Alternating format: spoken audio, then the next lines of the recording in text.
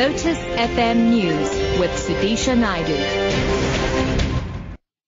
It's 8 o'clock. Good morning. Home Affairs Minister spokesperson Maishlome Tshwete says the DA was being sensational in marching to the minister's office to hand over a memorandum demanding the suspension of visa regulations. About 200 DA supporters gathered at the head office of the Department of Home Affairs.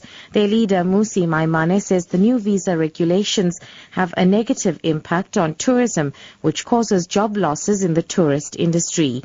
The regulations were implemented to curb child trafficking.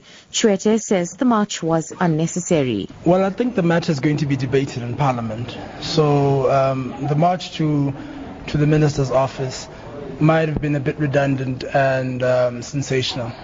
So the paradigm that's being created that there is either child safety versus tourism doesn't exist.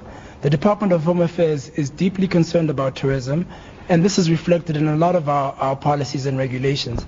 But I don't think you should ever say to us that us protecting children is somehow bad for tourism. The Gauteng MEC for Education, Panyaza Lesufi, in partnership with the South African Institute of Chartered Accountants, will today launch a project in Boksburg which aims to capacitate school governing bodies with financial management and reporting skills.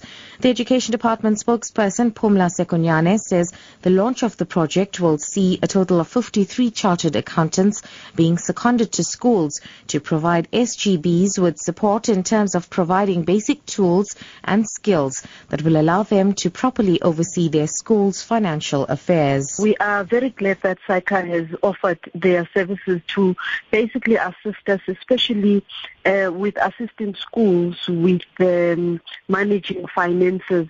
And so this project will be launched at Birchwood. The main aim really is to help schools that manage finances to manage them better. You will remember that the Institute of Chartered Accountants brings a wealth of experience in terms of governance and audit matters. Moving abroad now, the number of people killed in a giant explosion in the Chinese port of Jiangyin on Wednesday has risen to 85. More than 700 people were injured in the blast at a hazardous material storage facility, which have raised fears of toxic contamination. The BBC's John Sudworth reports. 2 days on and the fire is still burning amid containers holding an unknown mix of dangerous, highly toxic chemicals.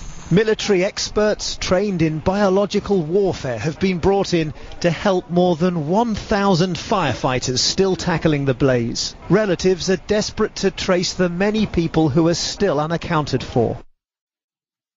And finally, 2 lanes of the N1 between Johannesburg and Pretoria have been closed this weekend to allow for construction of the new Bridal Veil Road Overpass Bridge south of the Allendale interchange. The construction commenced last year and is part of the Waterfall City development. SANRAL says the construction of the bridge is necessary to improve traffic flows in the vicinity of Waterfall City and Allendale Road. Sasha Naidu reports. Construction has advanced to the point where precast concrete beams now need to be placed across the roadway onto the bridge piers to form the bridge deck. The work is scheduled to take place over 4 weekends in August and September. 2 of the lanes will be temporarily closed over the weekend to provide working space for the placement of the 300-ton mobile crane. Work will commence on Saturday morning around 7 a.m. with the placement of the first beam. Motorists are urged to be patient during this time and to obey all instructions by traffic officials and construction safety officers. Metro Police will also be in attendance. Sasha Naidu, SABC News, Johannesburg.